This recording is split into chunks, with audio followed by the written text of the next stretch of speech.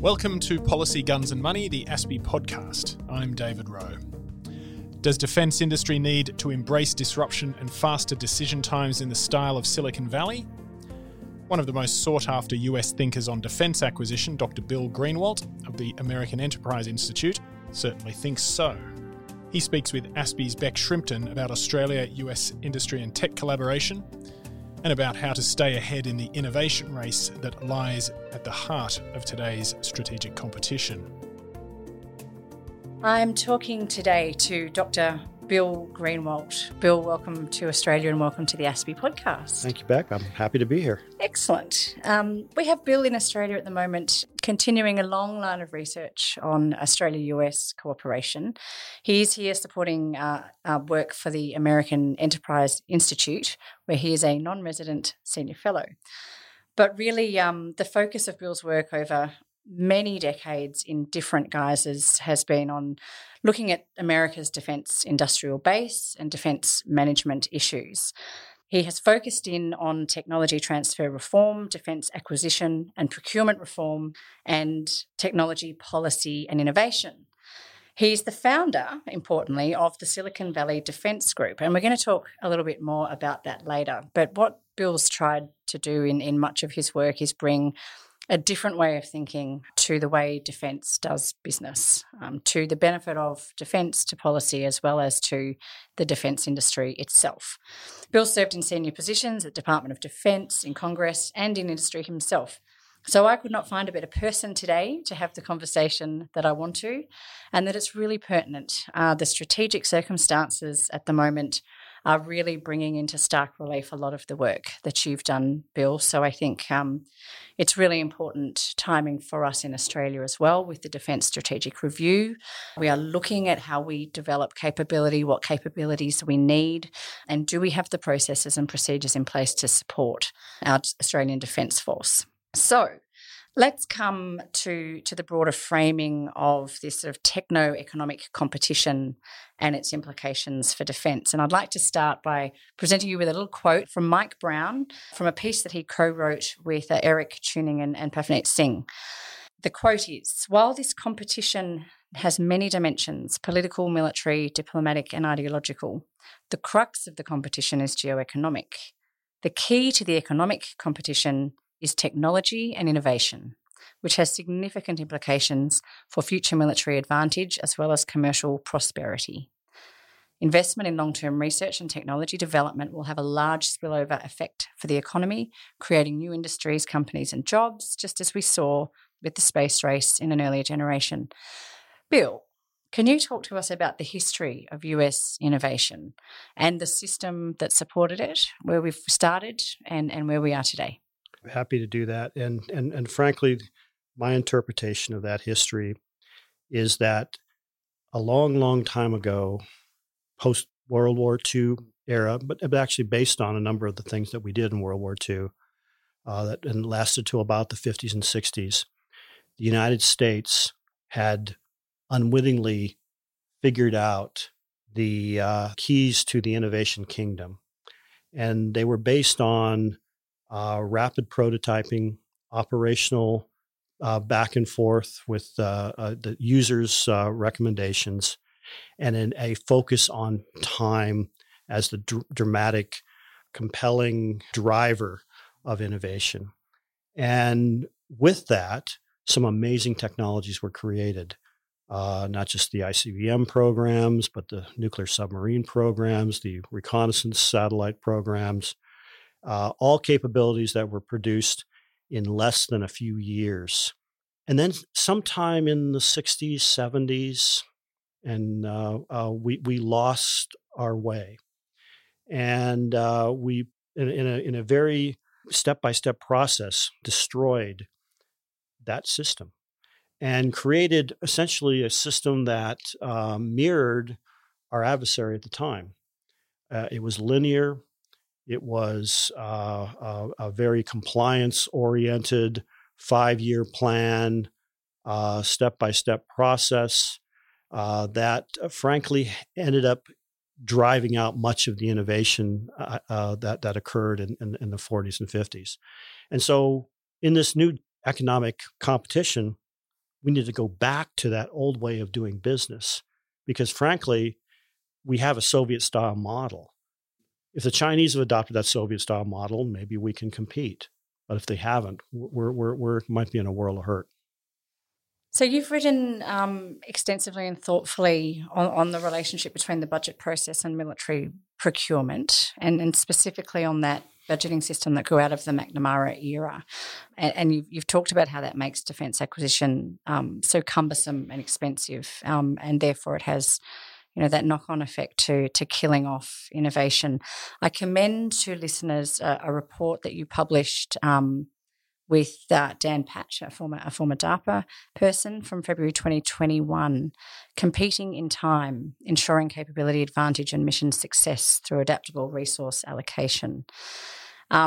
Before we get into some of your recommendations and some of the mechanisms that have in fact been adopted and that have been proven to work, and also what's left to do, I want to come back to this idea you've got of time versus process and link that, I guess, to what we're seeing China do. So you just said China is working really quickly, and they have not adopted the Soviet-style system of capability development. So can we look at what you spoke about in that report and your thoughts around the link between budget, acquisition and innovation, and bring that back to time? How do we get back to that essence of time? So the key thing about time, and probably one of the major differences between DoD Defense Innovation System of the 1950s and today, is a decision time of less than a year to start a program and start moving in a way to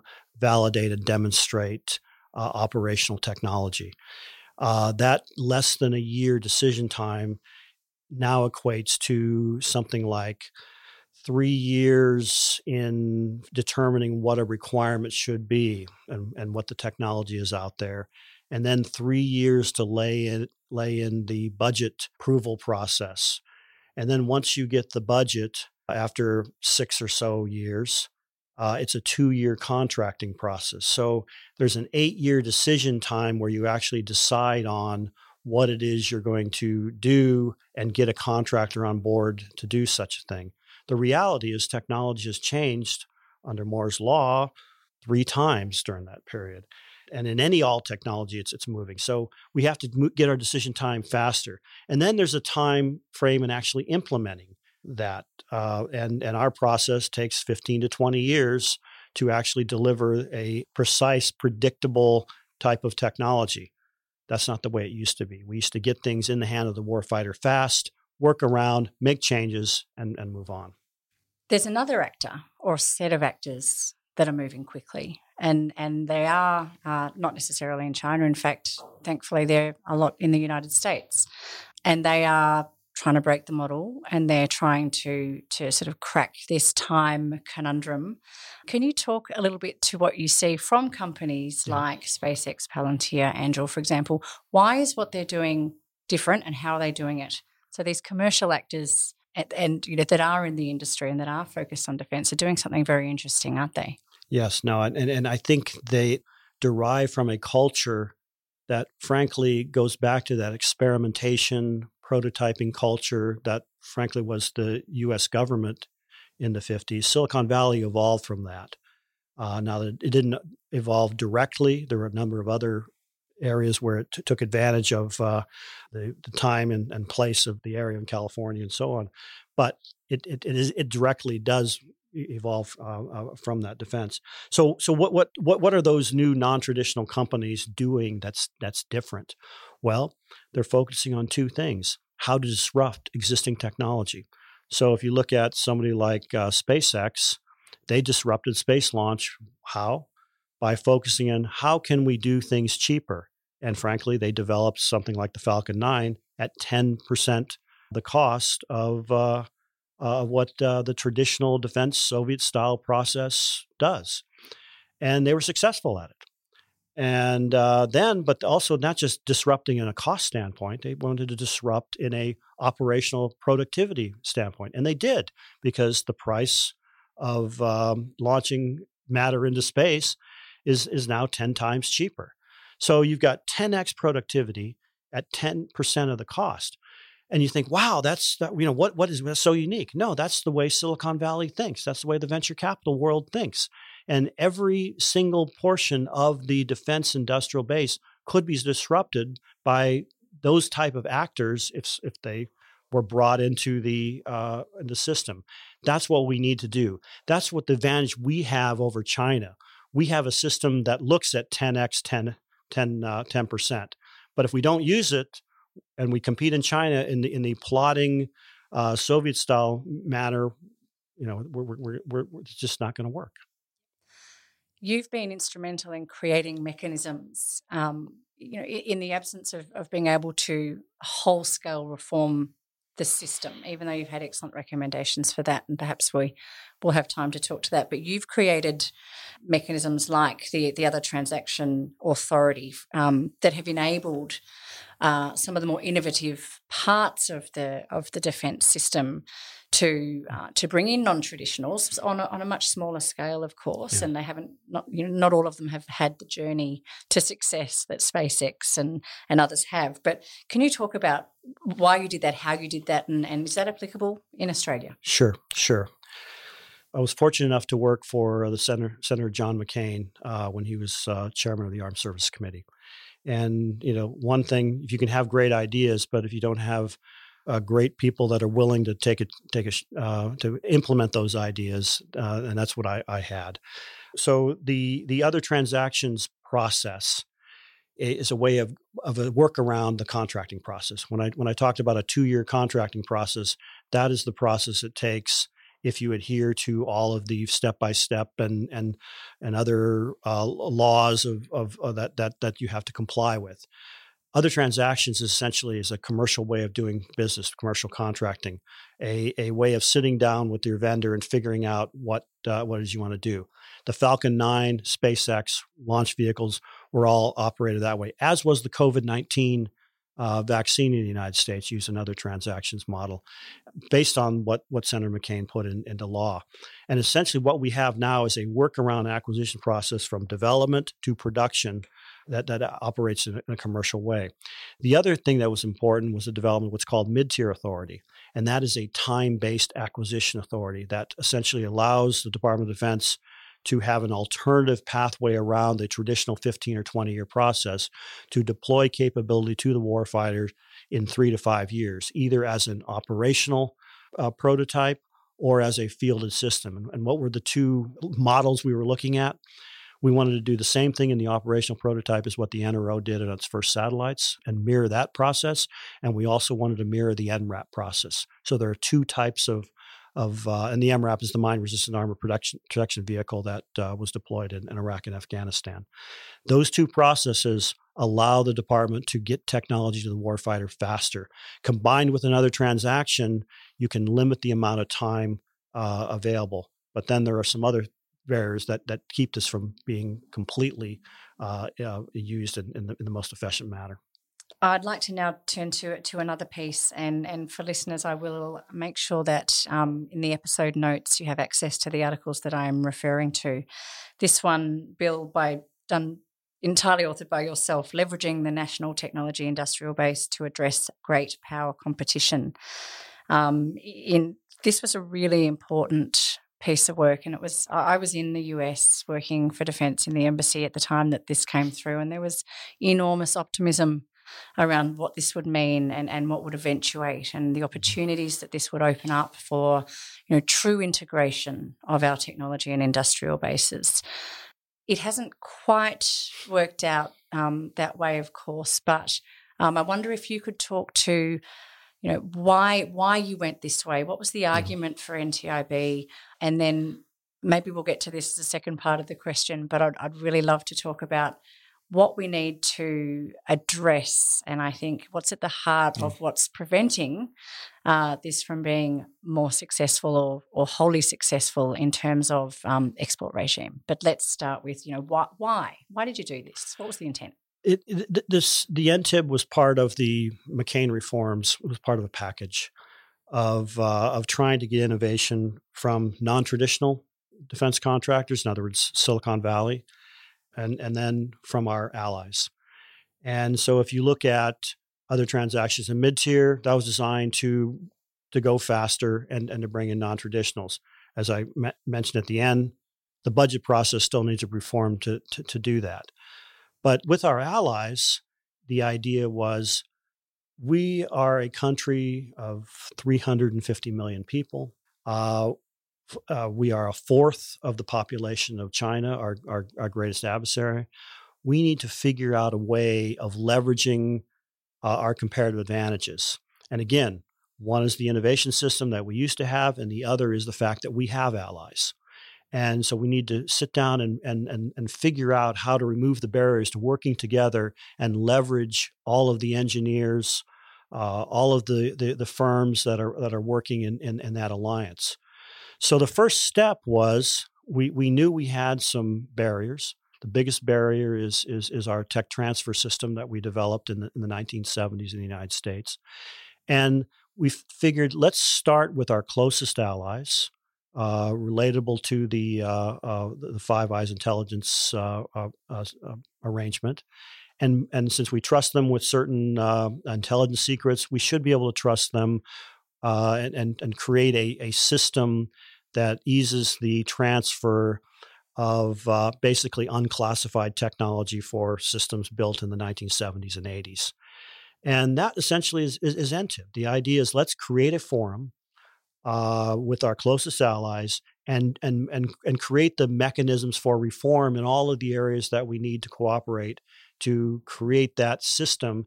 And then once that happens, in a concentric circle way, start adding additional allies to that till we get to the point where we are 1 billion strong. Well, we're not quite there yet, and we can talk about why that didn't happen. I think it is really important to talk about why that hasn't happened. And potentially there are some cases where we have had success, of course, but on the scale we had imagined and the vision behind NTIP, we haven't. And that is, of course, that NTIP did not relieve the US or anybody else from its obligations under the export control regime. And particularly, we talk a lot about ITAR, the International Trafficking in Arms regime. Bill, it seems that we need to have a philosophical look at what lies at the heart of that system currently, and that seems to be non-discrimination. And do we need to move towards positive discrimination or a different concept entirely, perhaps based on transparency? Like, what's the problem? What's the nub of the problem, and how do we get past it? I think the problem is the legacy of historical success. In other words, the United States, at the time that this regime was created, was at the top of its game, was technologically dominant, dominated all aspects of technology, and the idea was to keep this technology from going to the Soviet Union. That world is a long ago fairy tale anymore. And with the advent of globalization, with the advent of the rise of commercial technology, which frankly is the major driver of military dominance, or will be the major driver of military dominance in the future, we have a different world. But we have a system designed on keeping technology from going out under an arms control regime designed to not discriminate against anyone. Matter of fact, to make sure that nothing goes to anyone. If it does, it's controlled by our State Department and with the Department of Defense. Again, the circumstances have changed, and we have to figure out a new way of moving forward. And again, it kind of goes back to acquisition. The system could work. We could eventually approve all of the technology transfers and license or whatever with our allies, but it's divorced from time. It takes way too much time to actually have the conversations that are necessary. In the meantime, the Chinese are moving fast. So now we have a regime that once was designed to protect national security is probably now an inhibitor to national security. But we also have a bureaucracy that still believes in the old way of doing business because it hasn't quite come to the ultimate conclusion that the United States is not as dominant as it once was, and frankly is falling behind in many, many, many areas.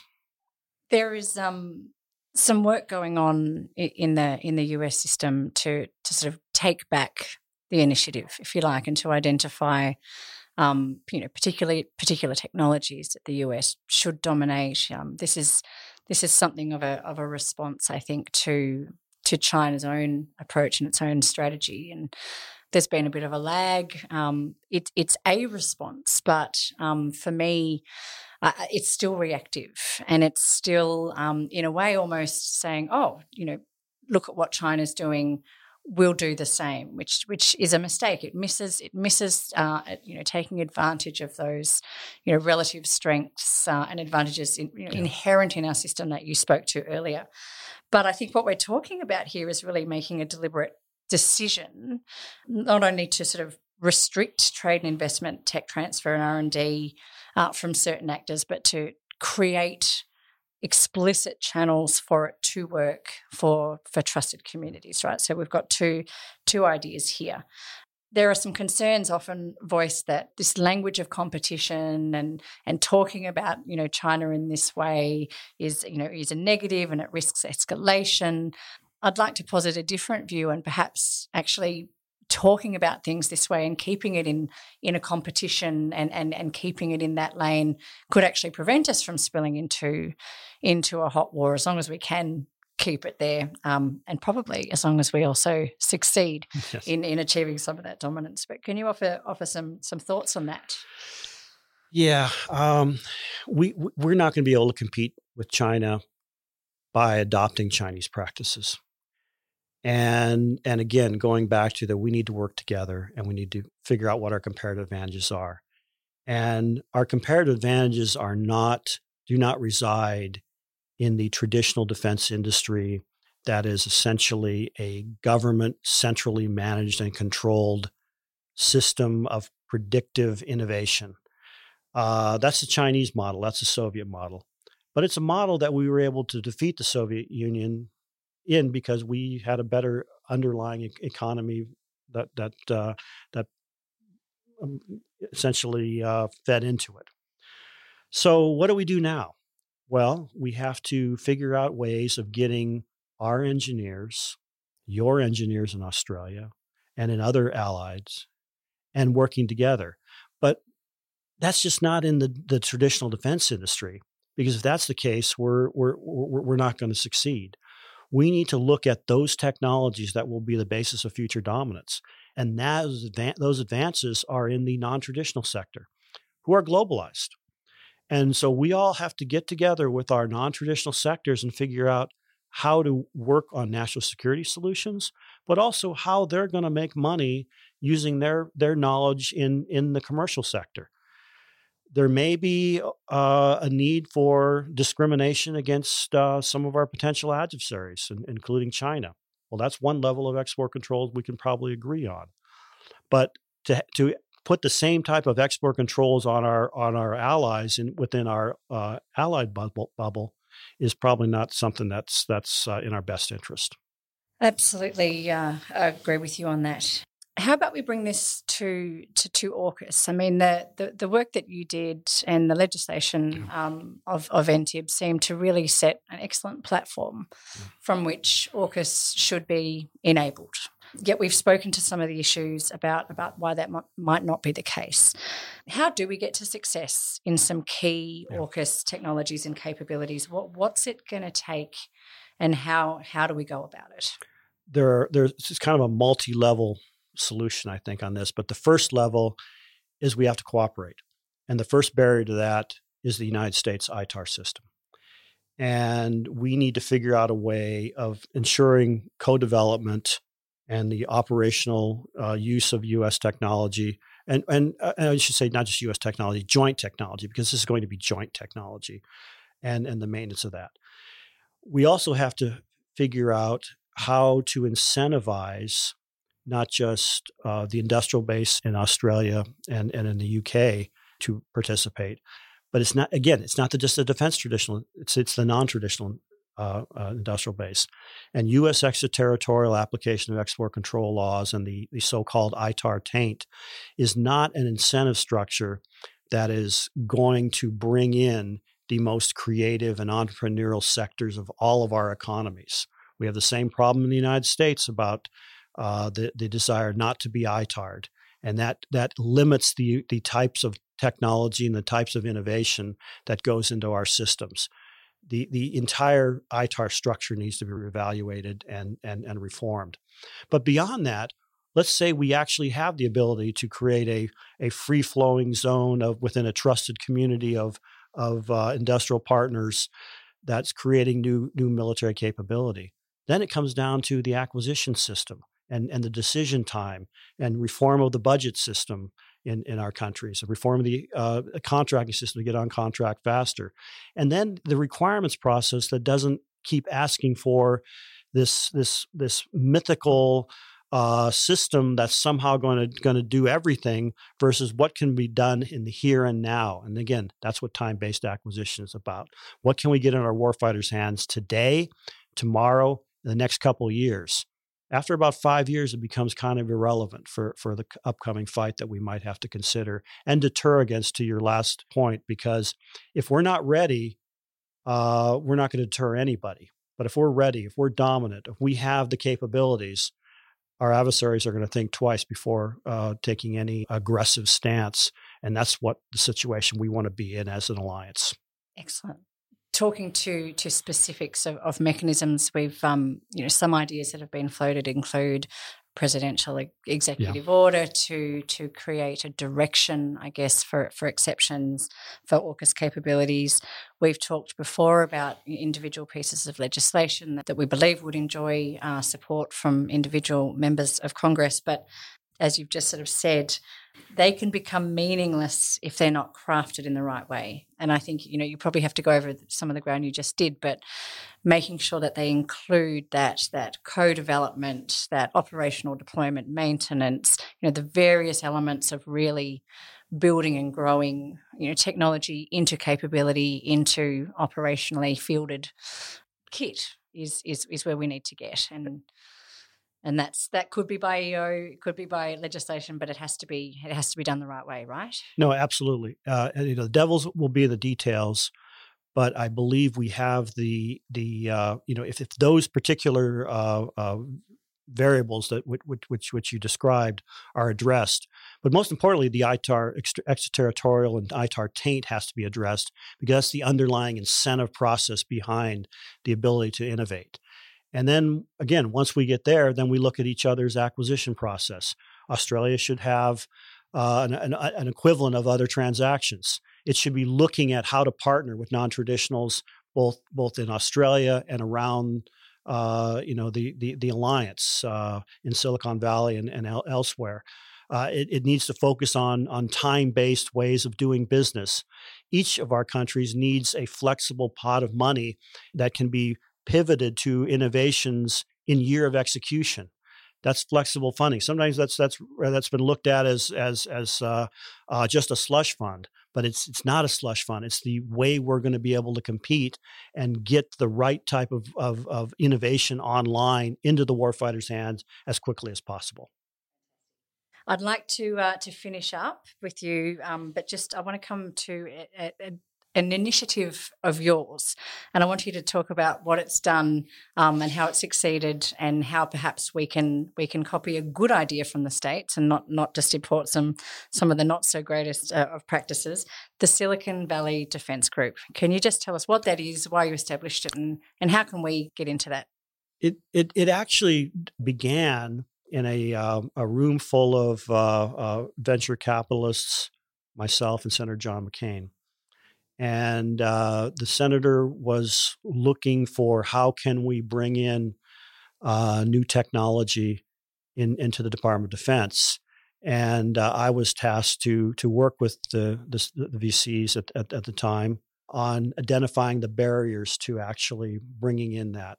And so that became an informal process. The members who eventually also founded the Silicon Valley Defense Group convened a grouping of as many people as possible to help inform the legislation that John McCain did on other transactions and other acquisition reforms. Subsequently, as the years went by, we looked at it and said, this grouping needs to stay together, needs to not be an informal grouping. So a couple of years ago, we stood up a nonprofit to essentially bring that same group together and to provide advice and a voice of Silicon Valley, and to continue to identify all those barriers that some have done well, some have not, and assess progress as we move forward. So it's a great group. It's a trusted group. It's a group that essentially cares about defense. Not all Silicon Valley really wants to enter the defense market because of all the problems there. And so it's a grouping that I hope will continue to operate into the future and provide the U.S. government and other governments the kind of the test case of what's really going on out there in the market. Fantastic. Bill, great to talk to you today. I think what you've been able to do in a really short time is highlight some immediate actions that we can take, some things that have worked. You've pointed out precisely where some of the barriers are so that we can get after them. So thank you for your time today and offering us the benefits of all of your knowledge. No, my pleasure. As you know, there's still a lot of work to do. I do know that. I hope we continue this conversation, and we're celebrating some more successes in a year or two. Great. Thank you. Also today, ASPI's Vari Fotheringham speaks to Shane Huntley, the head of Google's Threat Analysis Group. They discuss Google's recent 6-part documentary about the cybersecurity overhaul the company went through after it was hacked by China in 2009 in what became known as Operation Aurora. They also discuss steps that consumers and companies can take to improve their cybersecurity, which in light of recent events in Australia makes for very compelling listening. This week, we're going to be talking about the ever-evolving topic of cybersecurity, hackers, and responders. But how do organizations prevent, detect, and respond to malicious activities and actors at scale? Well, Google has released its own 6-episode documentary series on YouTube titled Hacking Google that follows its complete rehaul of security after being hacked in 2009. Now, I have to say, after binge watching this show, I'm very excited to introduce our guest, Shane Huntley, who is the director of Google's Threat Analysis Group, also known as TAG. Welcome back to the ASPI podcast, Shane. Thanks for having me. Great to be back. So focusing in on the series, it's a 6-episode documentary that starts with the realization Google had been hacked in 2009 and the subsequent mad dash to find out who'd done this, remove them, and secure the network from re-entry. The rest of the episodes walk us through the different teams that exist now and their daily activities in keeping Google secure. Covers the TAG team, who are identifying threats in real time, the detection and response teams, who are the fire department. We've got the red team, whose job it is to hack Google, and bug hunters around the globe who don't work for Google but get paid to notify Google of bugs. And finally, the zero-day team, who are looking for holes that can be exploited before the developers know. So before we get into some specific questions, I wanted to ask you, what prompted Google to make a series about this topic and be so open about its inner workings? So I think there's a number of reasons too, right? So Aurora really was a key event for the security industry. And it was one of the first times that a company actually went public talking about a hack from China. And it really was the event that shaped what Google is and shaped like how our Google response was and how Google is shaped today with regards to security. So, we've always wanted to tell this story. And working out how to tell the story was important, but this seemed like a really good way of doing it, to not only highlight what actually happened back in 2009, 2010, but also the teams that came on it and how we actually approach security today. And, there's a number of different sort of target audiences here too. There's people who want to learn about history. There's people who want to learn how we do things. There's also just this general awareness of, things that don't often reach the public or don't come out in a normal sort of cycle that allowed us to tell this story that we've been trying to tell for a long time. And I found it really exciting, right? So there's an episode on TAG They put me in front of the camera, and I got to tell some stories about different things that had happened over the years, starting from when I joined the company just after Aurora and the hack, and when I was pulled from Australia and from Australian intelligence to join this new team in TAG, up until what we do today, tracking threats. So it was a lot of fun recording this. It's a bit scary watching myself on the screen now, but it was a great experience. Yeah, I have to say, like, it was really interesting to watch, and I really enjoyed the first episode, which kind of laid the groundwork.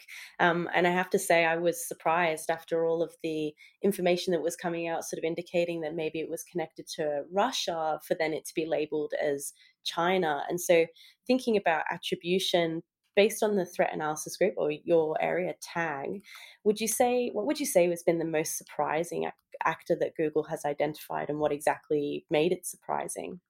So I think that over time, what we've seen over the 10 years or 12 years that I've been there is we started out with the major players, right, that you'd expect of sort of like China and Russia. But what we've seen evolve over time now is through a number of forces that, you know, this is approachable to anybody who has some smart young people that you're going to put in front of the internet, that you can have a hacking capability. So really every nation on the planet, as far as we can tell almost, is actually having some form out there, right? So like I'd say there's a couple that have really surprised me. Like, and I talk one of them in the series, I talk about it, you know, there was a ransomware operator. It looked like it was like there for money, but the WannaCry, we were able to attribute that it was actually North Korea. And, you know, that was a surprise to us. I think, again, you know, on the North Korean side of stuff, we've also seen the like hacking of security researchers that TAG talked about last year. Again, North Korean government. But probably the biggest surprise to everyone was actually in the 2020 election cycle, where there was actually these threatening messages being sent to, you know, US citizens at the time in the primaries, and it was like pretending to be the Proud Boys, this like far right organization sending threatening messages. And I was actually, you know, working this like at night, investigating this. And at the same time, I was also investigating a separate tip from Iran. And I was having these two investigations happening in these two windows. And then suddenly it clicks that these two things were actually connected. And this was actually the Iranian government pretending to be a far right group in the US doing voter intimidation. And we're about to go public with that. And then, you know, the FBI went public on the same thing. So there really is surprises in this business. And, you know, there's the occasional false flag operation. Most of the time, though, attribution is not that hard. And one of the things we see is we can actually look at the broad activity of a group.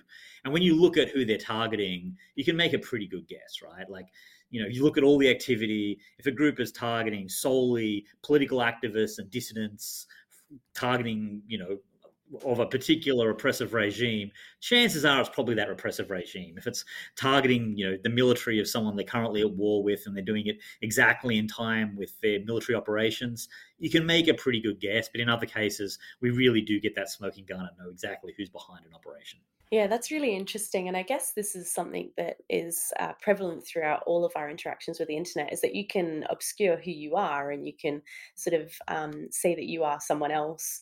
So what you're saying is that attribution might not necessarily be too hard. You have to look beyond just what they're declaring as being their nationality or their affiliation. One of the things that I found really interesting was that in episode 1, it details that Google will place a warning banner if it has identified that you are tried to be attacked by a nation state. Does Google offer any other advice for users of how to increase their security posture? They might be surprised to see that they are being targeted by a nation state. Sure, yeah.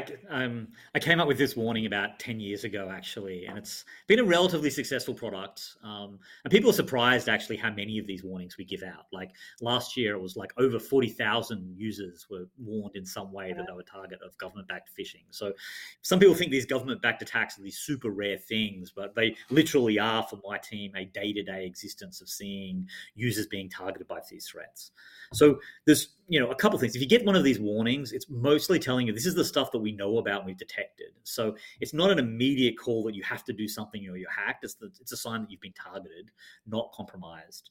But it should be a wake-up call to really do the basics of security and to think about the higher levels of security programs you can sign up for. We have something called advanced protection, which, is security keys, turns up the security protections. But it also should be like a wake-up call around the rest of your life as well, not just your Google account, but like, am I reusing passwords in different places? Am I using silly passwords? Have I got some old device that I haven't installed the updates on? Like really thinking about that sort of like all the places that you have threats. And that's one of the reasons this is a fairly generic warning. It's not about a specific product recommendation. It really was always designed all the way when I came up with this as trying to be some sort of wake-up call to say, okay, like we've seen you targeted, we've taken care of this one, but think about the next one. And this might be a good time to like take a moment and prepare. And that's what we're saying. We want people to prepare. We want people to believe that they have some agency here too. But just because you're the target doesn't mean all is lost. There is things that users can do. There's things that we can do. Like nothing is perfect, but you can do something here. Yeah. Based on Google's sort of advanced protection program, and you can say you don't have the numbers, but what proportion of people do you think have 2FA enabled, or inversely, how many don't have it enabled? Because that's a pretty simple practice that does actually boost your security quite a lot. Yeah, it is a good proportion. I don't have the numbers exactly to hand, and it's also hard to count because like there's a lot of accounts and some of them are created in different times in different places. I'd say that what we see is that 2FA or having some second factor of authentication, like codes being sent, is becoming much more common. And one thing we've been pushing over the last year, or I think it's the last year, is that we've been automatically enrolling people. And that's been a big push in helping along as well. But like, if we know that you have a phone connected to your account, or you know you have the account, we're actually enrolling people when we know they have that second factor to make it an automatic process. But we always believe we should have more people signed up for this. And we also think that people should use the best form of this multi-factor authentication they can. Like a security key is much stronger than a 6-digit code you get sent via SMS. Because to be honest, if the Russian government can trick you out of your password, there's a reasonable chance they can trick you out of that 6-digit code as well. But these security keys and these physical security tokens really can't be tricked in the same way by the attacker. And that actually makes them much more secure. So even if you think you're protected via these like codes via SMS, like if you're really a target, and some of your listeners would be, it's time to maybe think about something even stronger like advanced protection or security keys. Yeah, I mean, that's something that's really interesting to me. You mentioned physical tokens or physical keys. During the initial episode where they discussed how this war room sort of came about and everybody went offline almost, is that a common practice that you see if a network has been compromised, that the group trying to identify how that happened and how to secure it tend to go off network?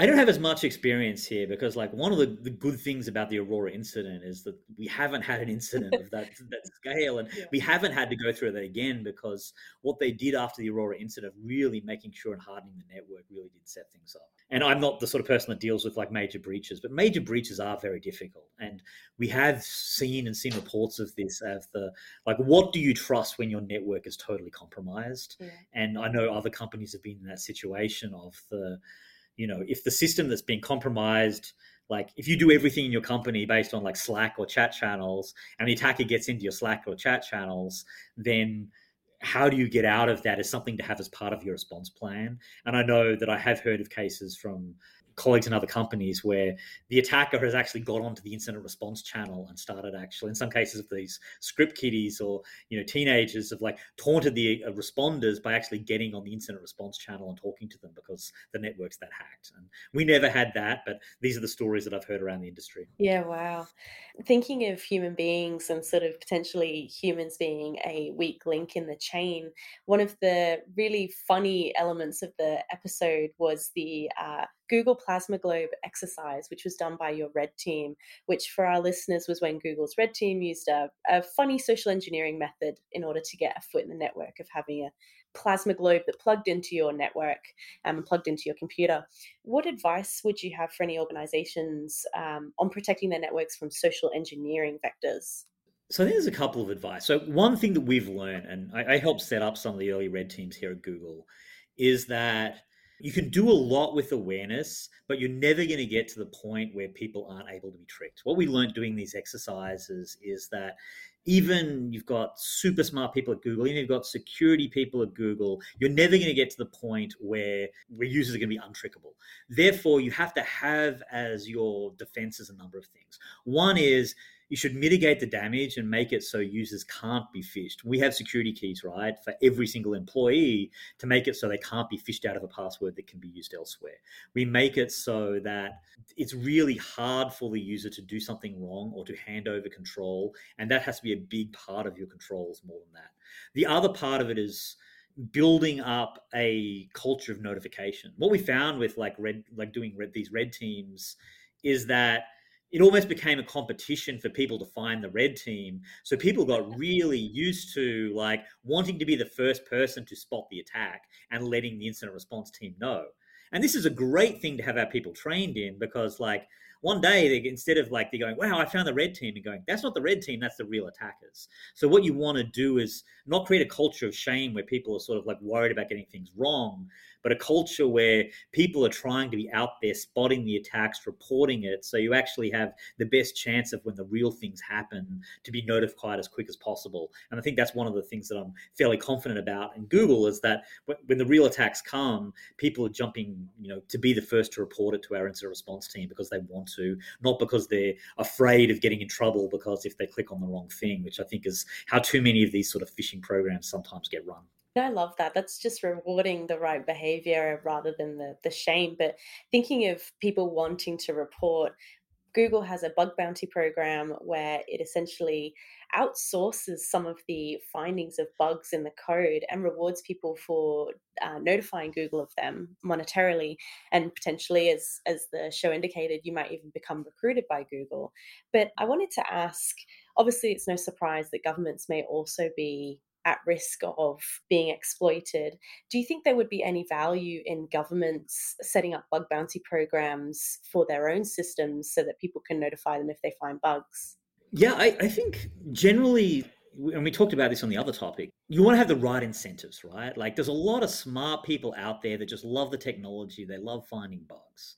They love sort of doing this interesting work. What you want to do is harness that creativity to make systems more secure, not have that energy harnessed by the sort of malicious actors who want to sell it to do malicious things. So when you set up a bug bounty program, you always want to make it come and hack all our stuff and do malicious stuff. That's not exactly how it's set up, right? It's always set up to, can you find a weakness in the system? But yeah, you should be celebrating. If the government is putting out, say, a new app, like a COVID app or whatever, you should be rewarding somebody who finds a weakness in that app. You should be finding there's some system online. If somebody sees a weakness, you should have the ability to harness that for good and to give people that kudos. Because a lot of people just want the recognition. They want the sort of bragging rights. They want to put on their resume. Some money is nice, a t-shirt, whatever it is. But if you can actually make it that the people with good intent have the ability to be harnessed to make your systems more secure, any way you can do that, I think, is a good thing. Yeah, I love that you mentioned the t-shirt. Obviously, the Netherlands has a bug bounty program. They don't necessarily give out money, or that no one has declared, but you will receive a shirt that says, I hacked the Netherlands government and all I got was this lousy t-shirt, which is kind of that bragging rights.